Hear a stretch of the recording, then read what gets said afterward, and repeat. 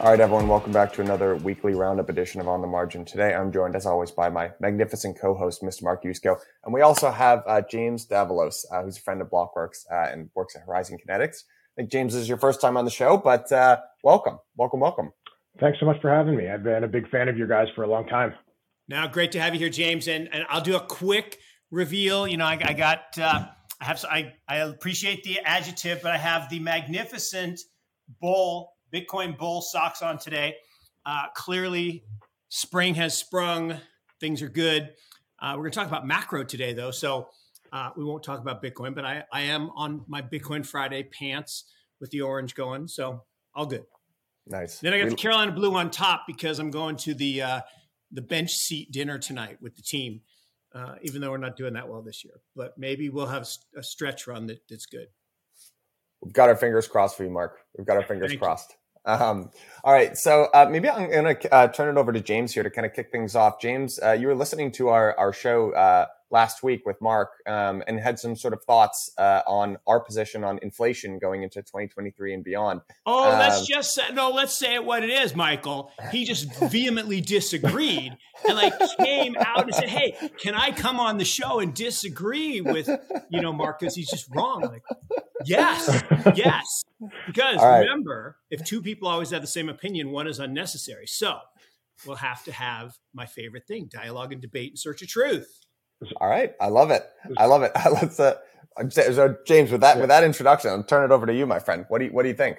So my way of describing it is a nuance to our views that are slightly divergent, but maybe very politically correct. But very deferent. I appreciate that. So Murray Stahl, our CIO, he was really early to recognizing inflation. So pre-pandemic, actually, where he noticed, okay, money supply back then, M2 was growing 6 or 7% a year.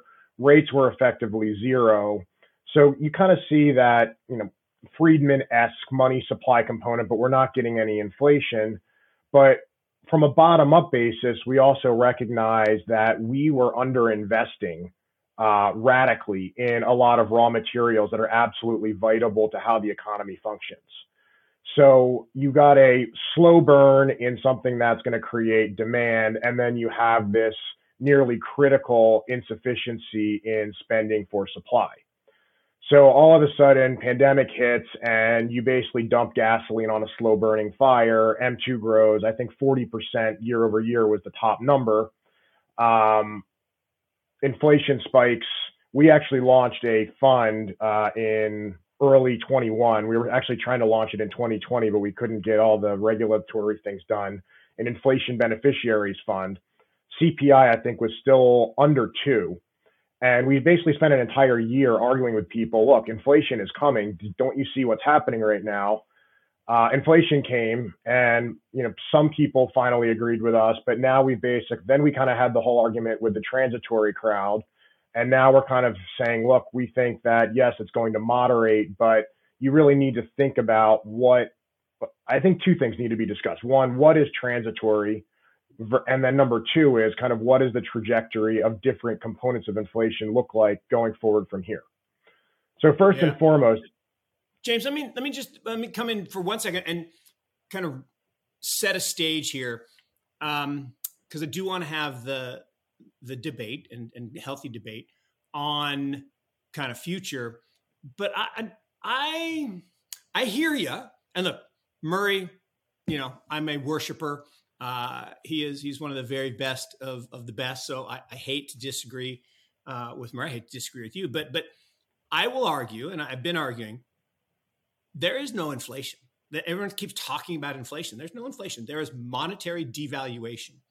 And to your point, we went from this normalized 6-7%, not normalized. It was like the fastest money supply growth in decades, but no inflation, no CPI inflation. Well, right. The only reason we had CPI rise, remember CPI is a lagging indicator. It lags by about 16 months. The only reason it went up is because oil prices trebled from 40 to 120, and used car prices doubled because you couldn't get chips. So now both of those components have vanished. Oil prices are actually down year over year. used car prices are down year over year. And actually they're down 43% in the last 3 months. They're still up over 2 years ago, but they're down. And so to me, inflation is when there's excess demand for limited supply. That is not what happened, right? We just printed so much money that the value of it went away. I mean, I got dinner last night, 2 little tiny pizzas and a few chicken wings, $44. That's not, those chickens aren't better. That pizza is actually smaller. That's shrinkflation. That's not inflation. That is, my money has been devalued. So that's the premise that I want, we can move past that, but that's where I come at it, that I just don't believe the word inflation is applicable. And I think, I'm glad you brought this up, because I think that's why there's a definitional divide here, where you have two camps, transitory saying, I'm right, and then structural saying, I'm right, because I think they're arguing two completely different points. The kind of the academic framework that you're talking about, absolutely, there's not inflation from the textbook standpoint. And, people are saying transitory, there's no inflation. But these are the same people that were saying, buy 2-year and 10-year bonds when yields were 1.5, 1.25. Look, you can't say you're right. Like, everyone in this business gets a lot of things wrong. I'm going to go off on a tangent here. I hate the argument that everyone I'm trying to get 50% right. You're trying to get it, better than 50%, but the only way you make money batting 50-50 is either when you're right, you're really right. And when you're wrong, you're not that wrong, or you manage your positions really well when you're right versus when you're wrong. So everyone gets things wrong, but I think. Yeah, but James, to that point, most of the people on Wall Street would have a massive celebration party if they could be 50%. Yeah. The average analyst on Wall Street is right 40% of the time. I can be right 50% with a coin. Yeah. These guys are making millions of dollars. And the Fed, this is my favorite, the Fed, which is chock full of PhDs, is over. They've predicted GDP and inflation 247 times, I think we're up to now. Over. Like, that's not possible unless you're trying to be wrong. Even then, you should get it right occasionally. But to be over is staggering. So I would say the 50-50, right? It's just back to the famous, Soros quote that Druckenmiller stole, but everyone says Druck, but it's Soros, right? It's not whether you're right or wrong.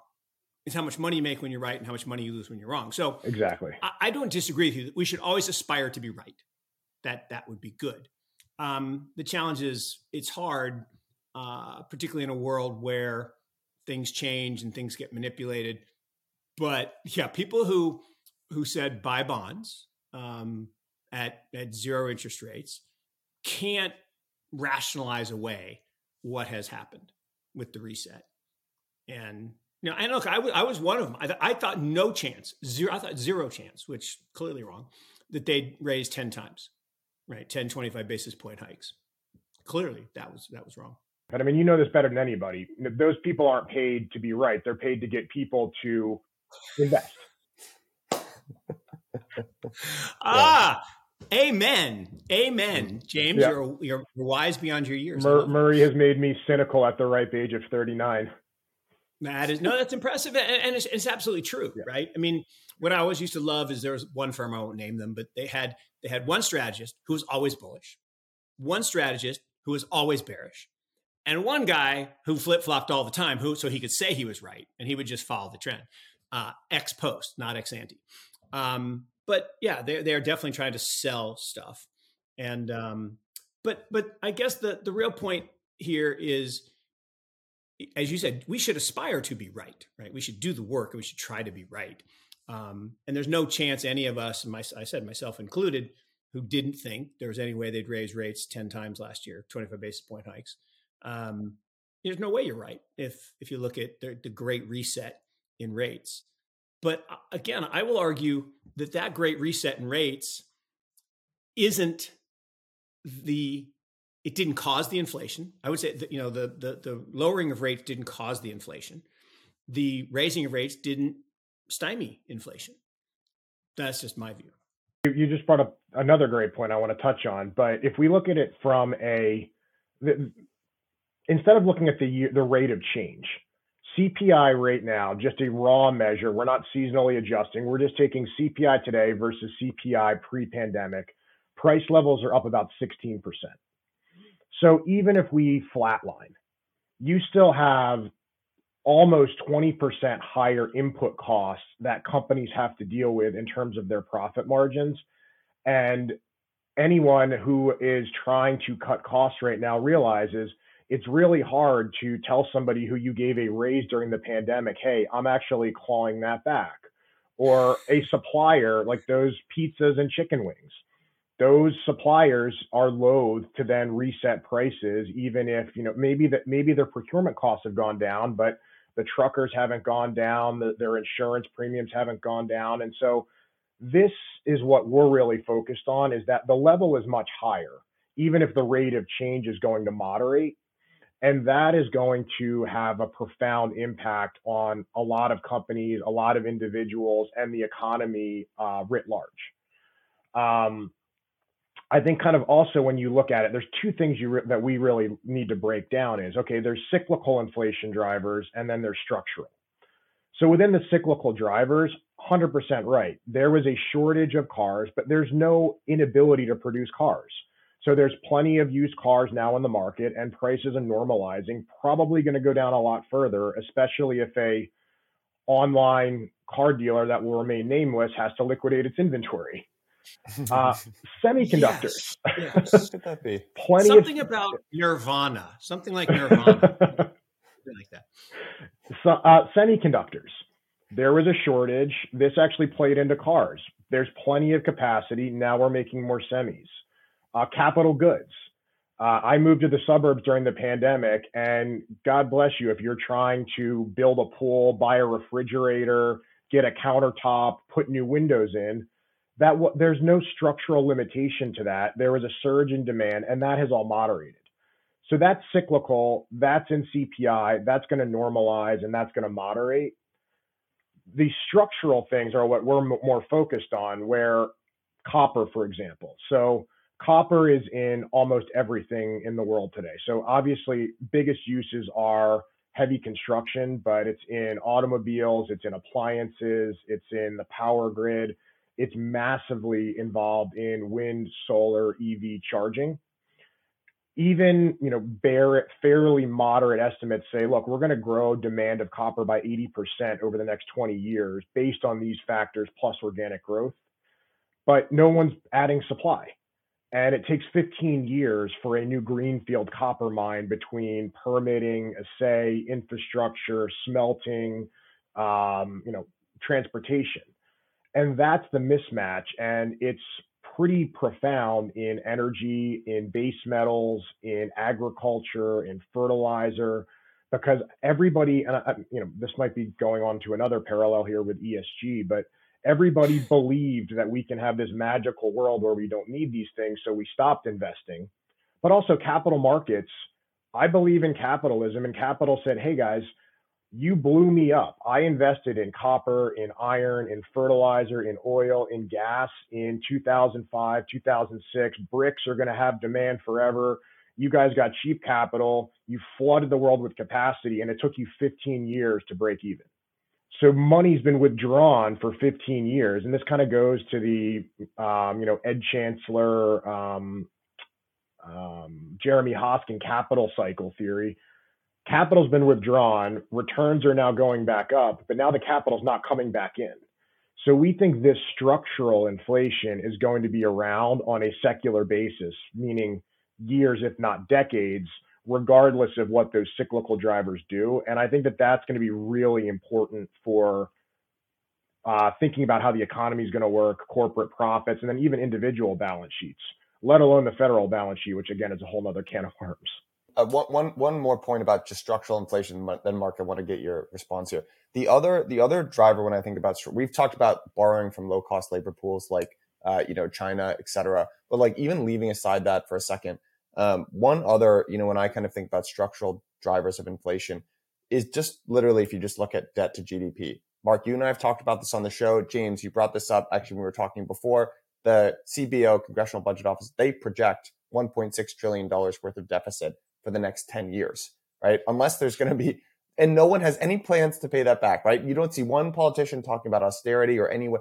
And the only way that you can do, you have, Mark, you've mentioned this multiple times. There are a set number of options that you have as a country, right? And yeah, 4 options. The most likely of that to me, right? The easiest is the soft default through inflation. So that doesn't get listed a lot of times as like a driver of inflation necessarily, but you have to imagine there are at least some smart policymakers that are sort of thinking, hey, inflation actually wouldn't be the worst thing in the world because we've got this enormous looming problem in the form of debt. So I just wanted to add that to the list. Then, Mark, get your response to all although, that. You know, it's interesting. I do say that, right? You can pay the debt back. Never going to happen, right? You could tax all of the assets of all the people in the country. Forget their income. Just tax all their assets. Can't pay the debt back. Okay, so you can't pay it back. Restructure. Problem is, you got to take someone to take the other side. You got to have someone take the other side. People are dumping the bonds; they're not buying them, so that's not going to happen. You can default. Unless you're a dictator in a small foreign country, you don't default. So Western governments don't default on their debt because then you get kicked out of office. And turns out politicians like to stay in office. I don't know if you've noticed that trend, but that's a really interesting trend.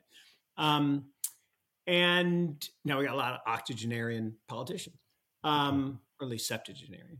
So, well, I shouldn't make fun of those since I'm about to become a sexagenarian. That's a funny word, sexagenarian in May. But you know, the fourth option of soft default through inflation, there is another option, and it literally just hit me as you were talking, Michael, that Kyle Bass, who's a friend and has been screaming, right, for more than a decade, that Japan had this problem, right? Massive debt, massive deficits, budget doesn't balance, therefore their debt has got to collapse, and then interest has got they got to deflate or devalue their way out, but they've had no inflation, literally no inflation. Like none, zero, for 2.5 decades. Why? Well, because it turns out the central bank can just buy all the bonds. And then it becomes self-owned and you do a reset. And that's what's coming. That's why QE is happening. The Bank of Japan just did the largest QE in over a decade. No one's talking about it, right? The yen went from 150 something to 128. I mean, they injected more, and China is QEing, right? Not talking about it, but their credit impulse has gone up. So the amount of money printing that is coming to, and the thing about that is that should do all the things that James just outlined in terms of structural increase in prices. But then you throw on top of it the demographic problem. And, somebody sent out a chart the other day that industrial production in the United States has been dead flat for almost 15 years. And I was like, what? It's shocking to you that 65 to 85-year-old people are not as productive as 45 to 55-year-old people? That's a surprise? I mean, they're perfectly nice people. Don't get me wrong. I'm not bashing on seniors, right? I'll be one, sooner than you guys, but they're not productive, and they will never be productive, and they don't spend as much, and they don't buy as much, and they don't work as much, and it's a really interesting phenomenon when you look at industrial production flat, like no growth, no, and this is not even. It's kind of like retail sales, right? The data is even bad. Retail sales doesn't adjust for population growth. What do you mean? How can you do that? Well, of course, retail sales go up if there's more people. Oh, well, we don't adjust for that. Or when they do retail sales and they use gasoline prices go up because oil prices go up and they say retail sales went up. People didn't buy more gasoline. They bought less at a higher price. That's not increased demand. Anyway, I digress. But yeah, Mike, to your point, the the deficit and the current debt to GDP. The people that think we can magically grow our way out of it and pay back the debt like the post-World War II era. You need massive workforce growth and or massive productivity growth, which I would argue are almost impossible, if not impossible. But here's impossible. Yeah, I second that emotion. Here's a good data point. In 1999, where the internet was just becoming useful, instead of just like people like buzzing around on Netscape and AOL Messenger, it was becoming actually useful for businesses. Over the ensuing 20 years through 2010, productivity, so output per labor hour, grew 36% in aggregate for a 3.2% CAGR. So that's 320 basis points of tailwind to GDP growth from productivity from this thing called the internet. Unless you know of another internet that's going to come around in the next couple of years, that productivity is not happening again. Labor force, demographics, it's simple math. That's not going to happen. So we can't pay back the debt. It's a fact. So inflate is the easiest option from a politician standpoint. No one's going to say, look, I'm going to spend less from a fiscal basis. So that's, I think, the end game. And if you believe in that end game, I think that obviously Bitcoin has a very, very high allure to you if you understand those dynamics long term and can just stomach the volatility as all this stuff gets kind of processed through the system today. But kind of going back to other structural factors, people in this business love to look at the past and then extrapolate it into the future as if it's going to be like a fact. So, okay, 5-year back test, 10-year back test, 20-year back test, this is going to happen in the future. Almost every single one of these strategies that's based on a back test, the second it goes live, it breaks the trend. But Steve Bregman wrote a commentary for Horizon that touches on this. What if the last 10, 20, 30 years was actually the anomaly and today's going back to a more normalization?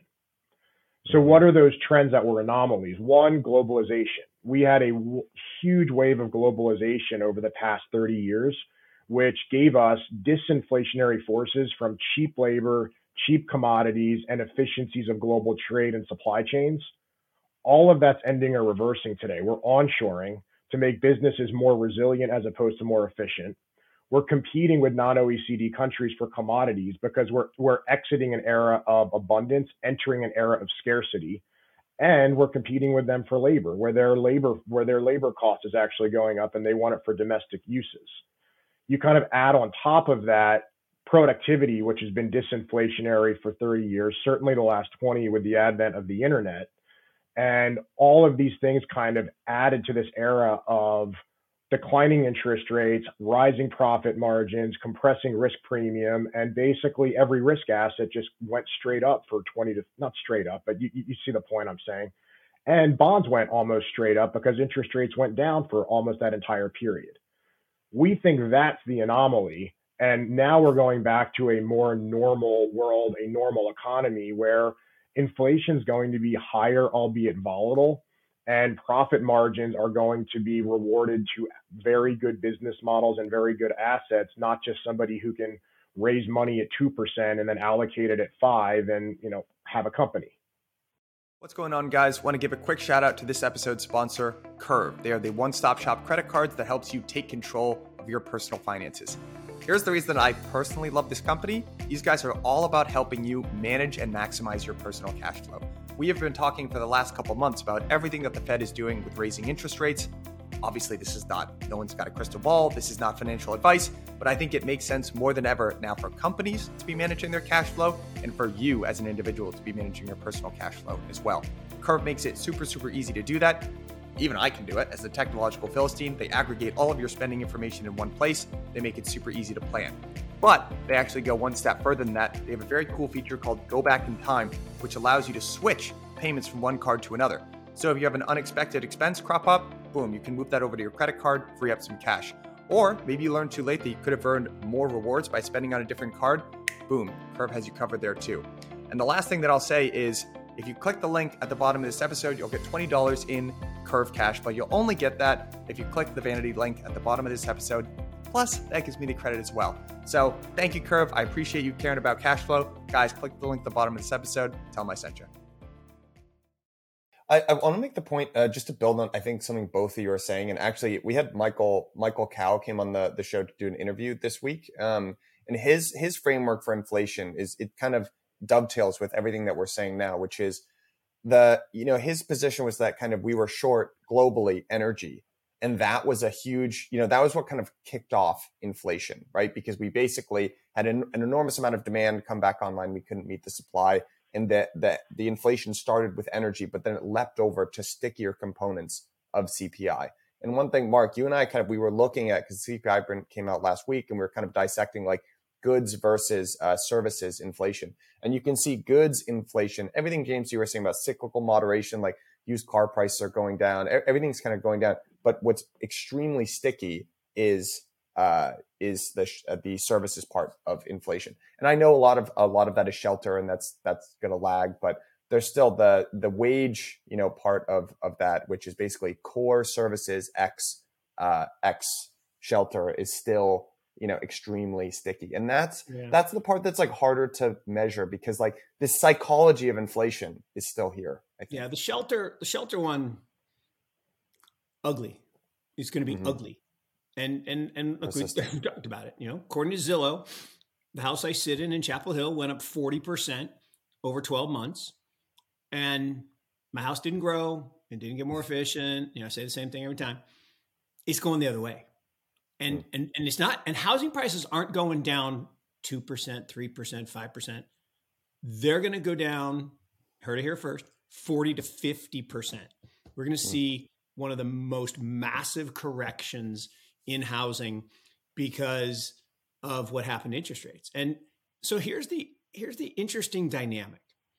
So interest costs on government debt have never, let that sink in, never, right? We've been a republic for a long time. We've had debt for a long time, have never been more than 3.2% of the budget.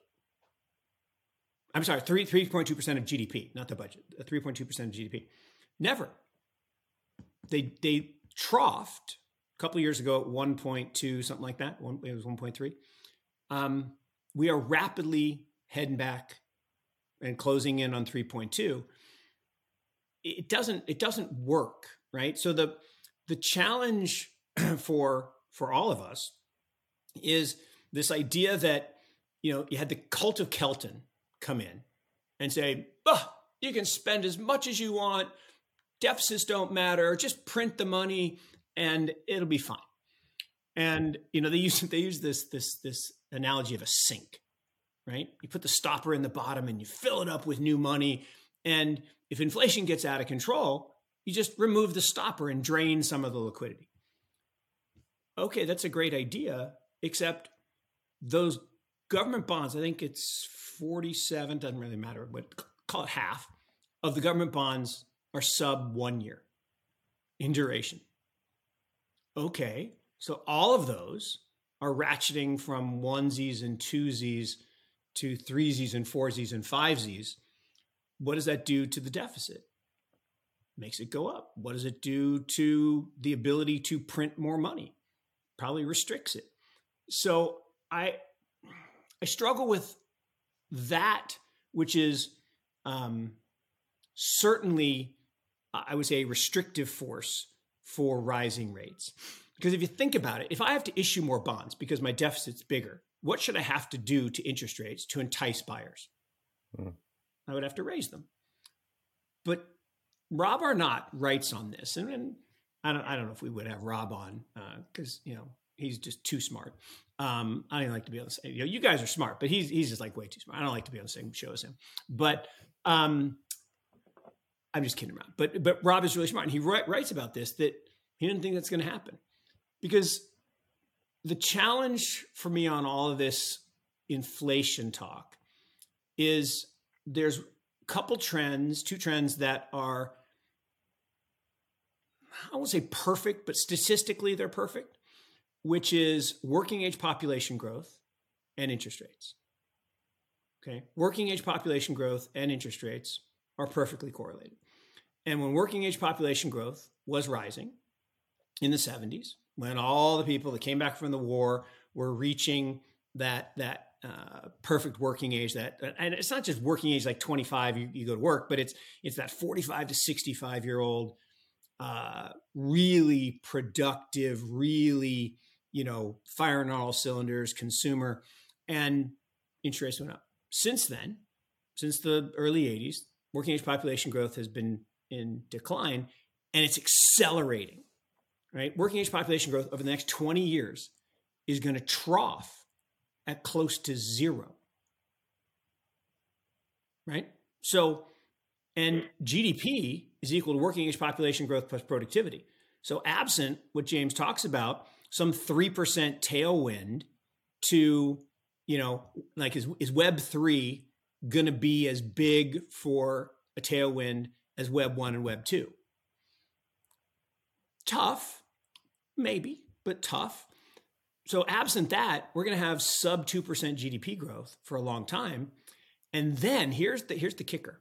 What Rob says is the reason you're not going to see interest rates continue up is 65 to 85-year-old people don't buy stocks.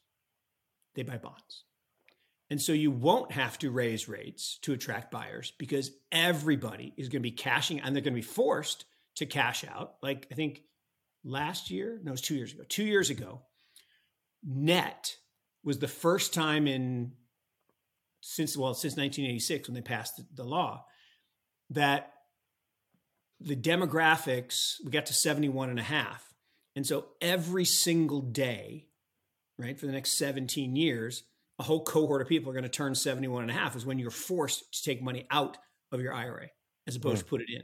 So there's going to be net outflows of stocks, net inflows into bonds, and that's going to put continuing pressure on rates. So that's the only part that I struggle with is demographics are destiny. No chance we can change the working age population growth. Can't even fix it with them. We could open up the borders, which we should. And like we should send planes to India and China to the best universities and get all their PhDs to come live here and work here and grow businesses. But we're not going to do that. But I don't know.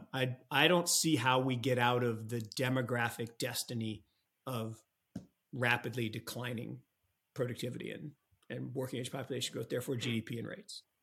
I mean, yeah, I don't think that anyone can really tell with any certainty yet, but there's an argument that the demographic bomb, which is a fact, would actually be inflationary as there's less labor and less labor productivity, which kind of plays back into this margin compression story. So, I mean, that's a tough one. And I think that's going to be one of these known unknowns that people are going to have to keep a really close eye on. But I actually want to touch on the comments you made on real estate, because we knew a month or two ago that the Blackstone REIT gated redemptions. Yesterday, we found out Starwood gated, and we found out KKR gated. So we have a bridge lending team at Horizon. They have a small fund, really interesting. But so then they're down in Miami at a multifamily conference earlier this month. So I had no idea people were playing this game. So what people were doing is they were going out and buying a multifamily property anywhere from a 3 to a 4, maybe max a 5 cap, but let's say 3 to 4 during peak free money. They're borrowing at SOFR plus 200. So let's say they were borrowing at 2.5. And banks, multifamily is impregnable. So I'm going to give you an 80% LTV. So they've got an 80% LTV interest only loan at 2.5 floating, and their property's yielding, let's be generous and say 3.5. So the game that everyone was playing was, I've got this 2 to 3 year IO loan. I'm going to go in, I'm going to paint the building, I'm going to put in a new refrigerator, and I'm going to put carpet in, and I'm going to raise the rents. Then I'm going to have higher net operating income. I'm going to basically go to a bank and get permanent financing off of my higher NOI, pull out my equity, and now I have all this cash flow for free. And rinse, wash, repeat. People got really rich doing it. But when the music stops, you have a big problem because, oh no, SOFR is now, what's 1 year? 3.5, 4 plus 200. So now you're carrying a property yielding 3 and change at 6 and change. And you have basically this liquidity mismatch. And then this is what really terrified me. Everybody at this conference is running around to bridge lenders saying, hey, I need 1 year extension. It's like, okay, well, what's 1 year? What's a 1 year extension going to do? I don't know. The Fed's gonna pivot in the back half of this year. So just give me a 1 year extension, bridge me for a year. SOFR's going to go down and it's all going to bail me out and everything's going to be fine. That is happening with these smaller people that are doing this rinse, wash, repeat. But it's also happening at the biggest levered private equity firms in the country with this multifamily thing. And it's just like, where like 4.5 caps in this environment when your funding costs might be 6.5, 7. So like, I had no idea this was going on to the extent it was going on. And now seeing that these redemptions are being capped everywhere makes me think like, wow, could this be the Bear Stearns credit funds in the spring of 2007? I hope not. Yes. No. Look, this, and that spring of 2007. And it's so funny listening to you talk about this because it's just a different version of, yes, it's actually kind of why I'm sitting here today. I mean, Morgan Creek would be nothing really, if not for that 2006, 2007 period where we just got that right. You know, there's this funny line that when people would leave Julian's shop, and Julian was my mentor when I worked at UNC, and people would leave and he'd say, Julian, do you have any advice for me as I start my new business? He'd say, yeah, make sure in the first 2 years you get lucky. That's really good advice, really hard to follow. But it took us 3. So we launched in 2004 and you know, I've told the story. So we had this client, he founded J. Crew, sold it to TPG, retired with $300 million. He moved to Incline Village. Well, he moved to Incline Village first, then sold the business so he could get the tax break and bought this big house. And we're talking to him. And he was 83 years old, quoted Sartre, great guy. He passed away finally, but amazing guy. And he calls us one day. He was madder than a wet hen. I mean, he was pissed. I'm like, Arthur, what is wrong? He says, I deserve to live here. I'm like, well, of course you do. What are you talking about? He says, I sold my business for $300 million. I bought this house. The average house in Incline Village is $12 million. I deserve to live here. The guys on either side of me, 35 years old, 2 kids. There's no way they can afford to own these houses. This ends badly. You find me a way to get short. Wow. I'm like, okay. And we went out and we met John Paulson and John Burbank and Kyle Bass. And we put 10% of our client assets with 6 different managers who were all short subprime. In 2006, first month, we gave the money to John. You remember the movie? You remember the scene in the movie where the bankers are saying, "Oh, we got this." Down 13%. We're down 13% in the first month. Clients tearing their hair out, thinking you guys are so idiotic, right? This is going on forever. Now the rest is history, and John was up 500 and something percent, and life was good. But the point was, I had a friend, right, who was condo flipping in Miami. Kind of same thing, right? He had 20 condos. Bear Stearns happens. He puts them out for sale. He says, I'm gonna do a 50% off sale. No bids. Oof. Not no offers. I mean, not no sales. No offers. No, nothing. And they all got foreclosed and the banks bought. Now, all those condos have been sold. If you go down to Miami, everybody's, living large. But it took a decade. And exactly what James described, it's coming. You look all around Chapel Hill, North Carolina, where I live.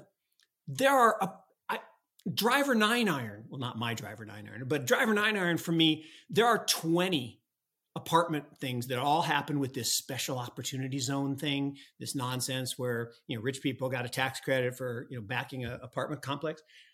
So many apartment complexes, empty. Yeah. The opportunity zone thing was, people love to point to PPP as a form of grift. I would love it if someone did an analysis of opportunity zones and who actually they did the whole episode of Billions. There was 3 episodes of Billions where they went down and told you, this is total grift for billionaires. I mean, crazy. An investigative reporter could win a Pulitzer for that, probably. So just to put a bookend here on what you guys are saying, is there's still risk in the real estate market, and a lot of people, we've talked about on the show in the context of sort of single family real estate, basically like people's homes and stuff like that. But I honestly kind of skimmed the headlines for BREIT. I saw KKR. There was a similar situation, and so what type of is that commercial real estate that's impacting? And then like, what are the overall implications of that, right? Like the scary part, right? Basically my takeaway, James, from what you were just saying, and you, Mark, is basically there's extreme, real estate is extremely interest rate sensitive. We had extraordinarily low interest rates that a bunch of enormous, real estate managers levered themselves to. And now that rates are up, potentially they might have to liquidate holdings or they're in trouble, and everyone's counting on a pivot in 2020. Is that the basic gist of what we're talking about? It's like, what are the implications of if we don't get a pivot? Are these guys all underwater? And if so, like, what happens in that situation? Remember that picture of Mr. T? Pain. Pain. Pain. Yeah. And I know most people listening to this are like, Mr. T, who's Mr. T? Google it. Mr. T, amazing actor. But Mike, to your in air quotes. To your direct, I know Blackstone's portfolio is mostly multifamily, and they're in the Sun Belt, where they tell you all these reasons why it's advantaged, and they're really smart, really good real estate investors. I bet that their properties are much better than your average apartment building, but gravity is gravity. I'm not sure what Starwood and KKR's portfolios look like, but the real pain that this bridge lender was seeing was focused in multifamily. But to your point, and there's parallel to this with, okay, what is inflation? What is a pivot? So a pivot where they pause, these guys are still toast because they're done with a pause. Say that again, James. Say that again. Because that's the point that people have to realize. A pause, everyone is still toast in the back half of this year. Yeah, that's what no one gets. Can you explain that to me? So, okay, what is a pivot? In my mind, a pivot means, oh my gosh, the system is collapsing. We've got to cut. I think what's more likely going to happen, and Neil Kashari wrote a op-ed on his Medium blog, which basically said, we're going to get another one or two in, and then we're going to pause for an extended period of time, hire for longer, and wait for it to flow through the system. So you're the one reader of that blog. I'm so psyched to meet you. That is so cool. I'm just like, because somebody sent it to me, and I'm just like, the guy who was saying we need to stay at 0 through 24 or whatever he was saying before is now saying, I got to at least see what he's saying. He talks about like Uber surge pricing. I was like, all right, anyway. But that is doomsday, because a pause at these rates, everything still breaks, and everyone's banking on materially lower rates and materially looser policy in the back half of this year. But let's just assume you're borrowing at SOFR plus 250, your funding costs are 6.5, and you're in a property yielding 4. If they simply pause, you're not bailed out in the back half of this year. You're still underwater, and then good luck finding someone to extend that for another year. Yeah, the extend and pretend, it's just not going to happen. And I mean, it'll happen with some, right? Like if you're a friend of Jamie Dimon, you'll get an extend and pretend, fine. Mm-hmm. So some of those guys, look, Barry has lots of friends in high places. He's actually one of the smartest guys I've ever met, Barry, at Starwood. But and his partner Jay Sugarman, definitely one of the 5. So we're talking about Barry Silbert there for a second. I was like, you got to clarify on this podcast. I feel for Silbert. I do. I mean, visionary, early, but no. Barry Sternlicht, definitely one of the smartest people I've ever met. But his partner Jay Sugarman, even smarter. I mean, like super smart. But even those guys don't have an answer for what James just described. A pause is not a pivot, and it'll get hyped up in the press that that's a pivot, but it's not. And stocks in a short period of time might rally. So what's interesting about this is while while James and I differ on kind of this construct of inflation and what it means, we are in violent agreement on the impact of structurally higher costs. And I will argue it's just a devaluation of the currency as opposed to inflation, but that's just semantics, actually. But structurally higher costs will compress margins. Falling demand from this demographic time bomb will depress profits. This deglobalization, let's hope that the Websters don't get the depopulation they want. So the deglobalization is bad enough, but the depopulation is worse. But all of that says the people who want to hope, like Bed Bath & Beyond was up like 100%, and GameStop was up 80%, and my favorite one to pick on, Peloton, right, was up 80% in 5 trading days. Oh, because the bull market's back. It ain't back. It ain't back. I've got a our newsletter writer Byron I stepped in for him one day this week, and I'd love to get we're talking about this sort of shift in environment secularly, right? Where there are these there's very slow growth, very deflationary environment for a long period of time, and that allowed the Fed to basically, continue to lower interest rates and step in whenever there was sort of trouble in the market. And that's what gave rise to this idea of the Fed put, right? And that's frankly what we're watching still play out, right? At the highest, most sophisticated level of investors in the United States. One, with the return of inflation, is it possible that we've seen that dynamic shift? And there's actually for a long time, it's bad news equals good news.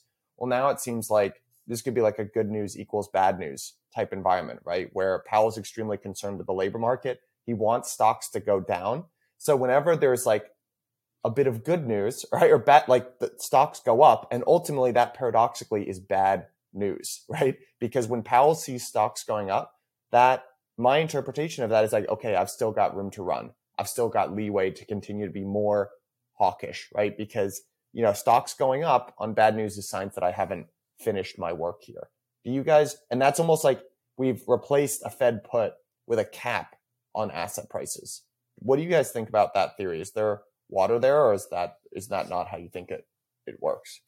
I think it's really complicated, but obviously Powell obviously needs to see inflation come down for political reasons, for legacy reasons.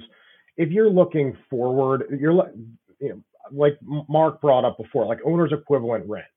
They know it's a trailing measure. They know all these softening data points. Some people are jawboning about it, but they also, I think part of the mandate is to not let the profitless tech basket just rip again. I think those animal spirits do have to be crushed, but there's just a big, there's very little they can do here about the bigger problem.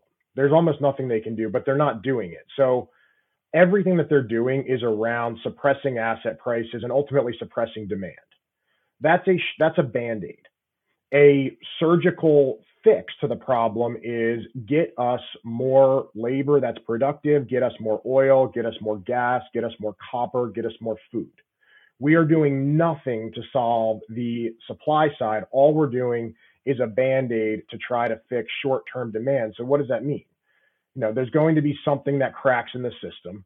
I don't know what it is. I don't know when it will be. Personally, I'm shocked that nothing has, quote, broken yet. I was in Mark's camp. I said, there's no way we're getting in all these hikes. I would have thought something would have just completely crumbled, but maybe there's a lag. And I think maybe you're seeing that in the multifamily market. But lo and behold, something's going to happen. They're going to have to ease because they can't let credit go. The lesson everyone learned in 08, 09, they don't care if tech stocks go to zero. But once you start seeing solvency, they're like, wow, this can spiral and waterfall really fast.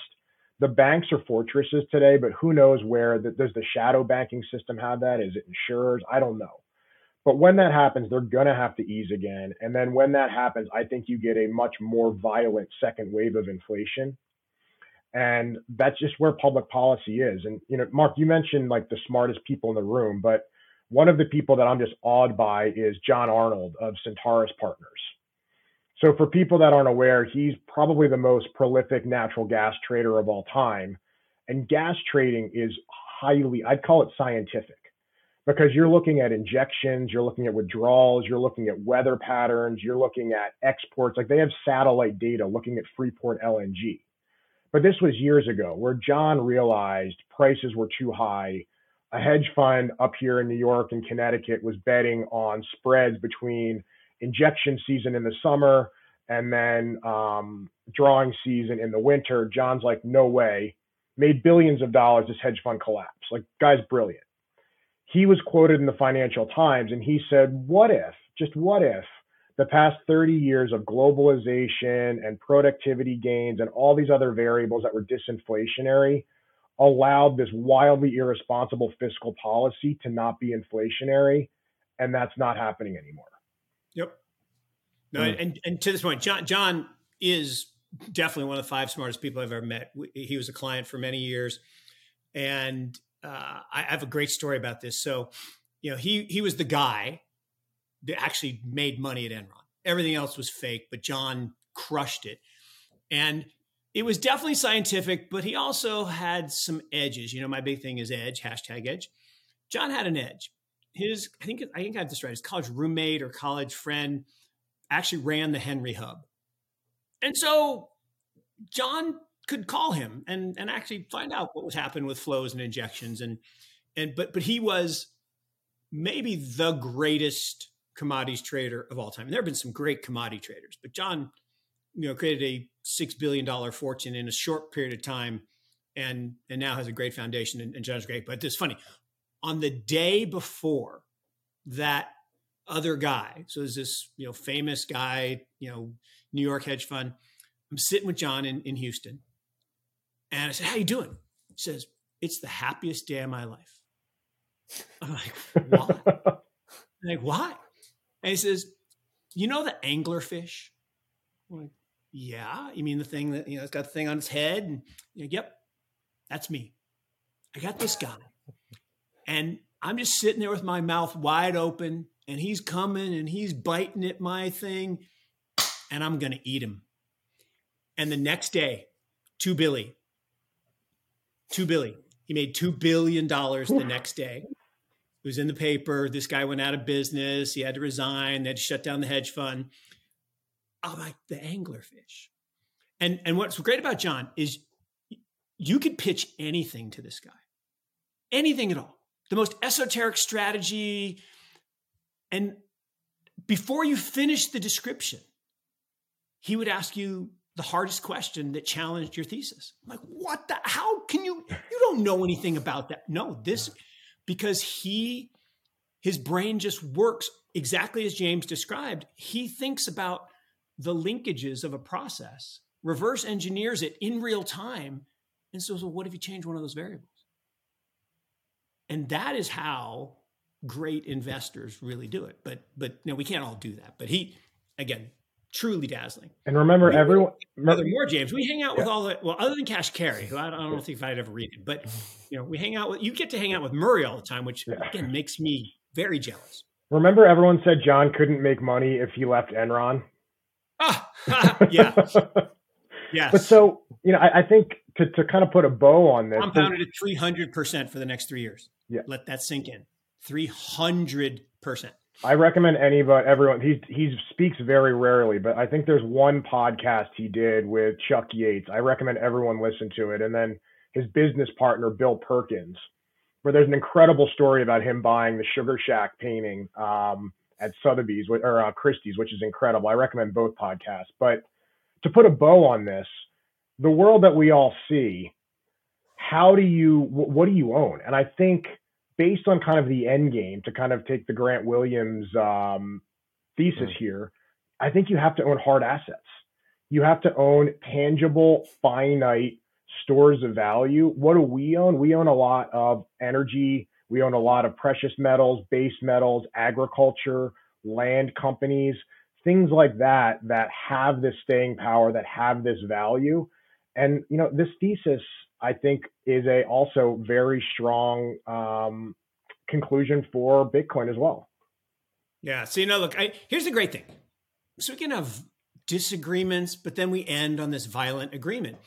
And I know we got to wrap because somebody's got a hard stop. But look, I talk about this all the time. In the kids' game, rock, paper, scissors, paper beats rock, right? Not in real life. In real life, rock beats paper. And that is going to be writ large over the next decade. Paper is going to burn, and rock and look, rock, gold, metals, copper. They use 40 pounds of copper in a car.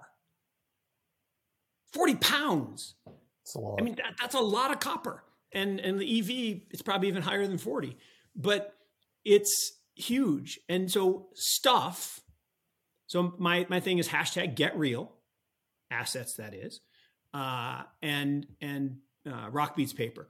So those two themes, I think, will make people a lot of money. And the last one, back to the oil patch. Anyone who thinks, like, I think Kathy was quoted saying that oil demand was going to collapse to 70 million barrels a day by, I think she said 2030. I don't want to get it totally wrong, but maybe it's 2025, but I think it was 2030. We're at 101, projected to be 104. It ain't going to collapse. Every year, we have to discover a new Saudi Arabia. That's hard. And now no one's giving anyone any money to do it. Exactly. And so and that actually goes against everything I believe about actual inflation. So it's, point to James this morning. Another example just about this capital cycle, and coal should not really be used anymore whatsoever. Gas plants. Not ever. Yeah. Gas is cheaper, it's more abundant, it's more efficient, and it's cleaner. But look up Newcastle coal prices, where Newcastle coal prices are still high. I mean, they were incredibly high over the past 2 years because these non-OECD countries, this is thermal coal, by the way, which is for power generation, which needs to be distinguished from metallurgical coal, which is used in steel making. But these people, India, Indonesia, China, non-OECD emerging countries, they need power, they need heat. And they are going to use the most abundant and cheapest way to do that. And so you're seeing new coal plants going on every day because it's reliable, it's abundant, and it's cheap-ish. And that's what's going to happen until we figure out a longer-term solution. So if we're still burning that much coal, the tail on oil and gas demand it's not even decades, it's centuries. Yeah. And to that point, look, the worst thing you can do for human health is burn thermal coal. Burning thermal coal releases mercury into the air, which causes hard tumor cancers. If you draw a cloud around where coal-powered plants are, like the south end of Long Island, you've all seen those red and white 3 smokestacks, draw a cloud around that, 85% higher incidence of hard tumor cancers. Okay. Indiana, where I used to live, 85% higher incidence of hard tumor cancers. China, highest incidence of hard tumor cancers. And so the other thing you want to do, because we're not going to stop burning the coal because it's really cheap and governments don't give a crap about their people, is biotech. So you need the immunotherapy drugs, which can, and it's harder for hard tumor like breast cancer, brain tumors.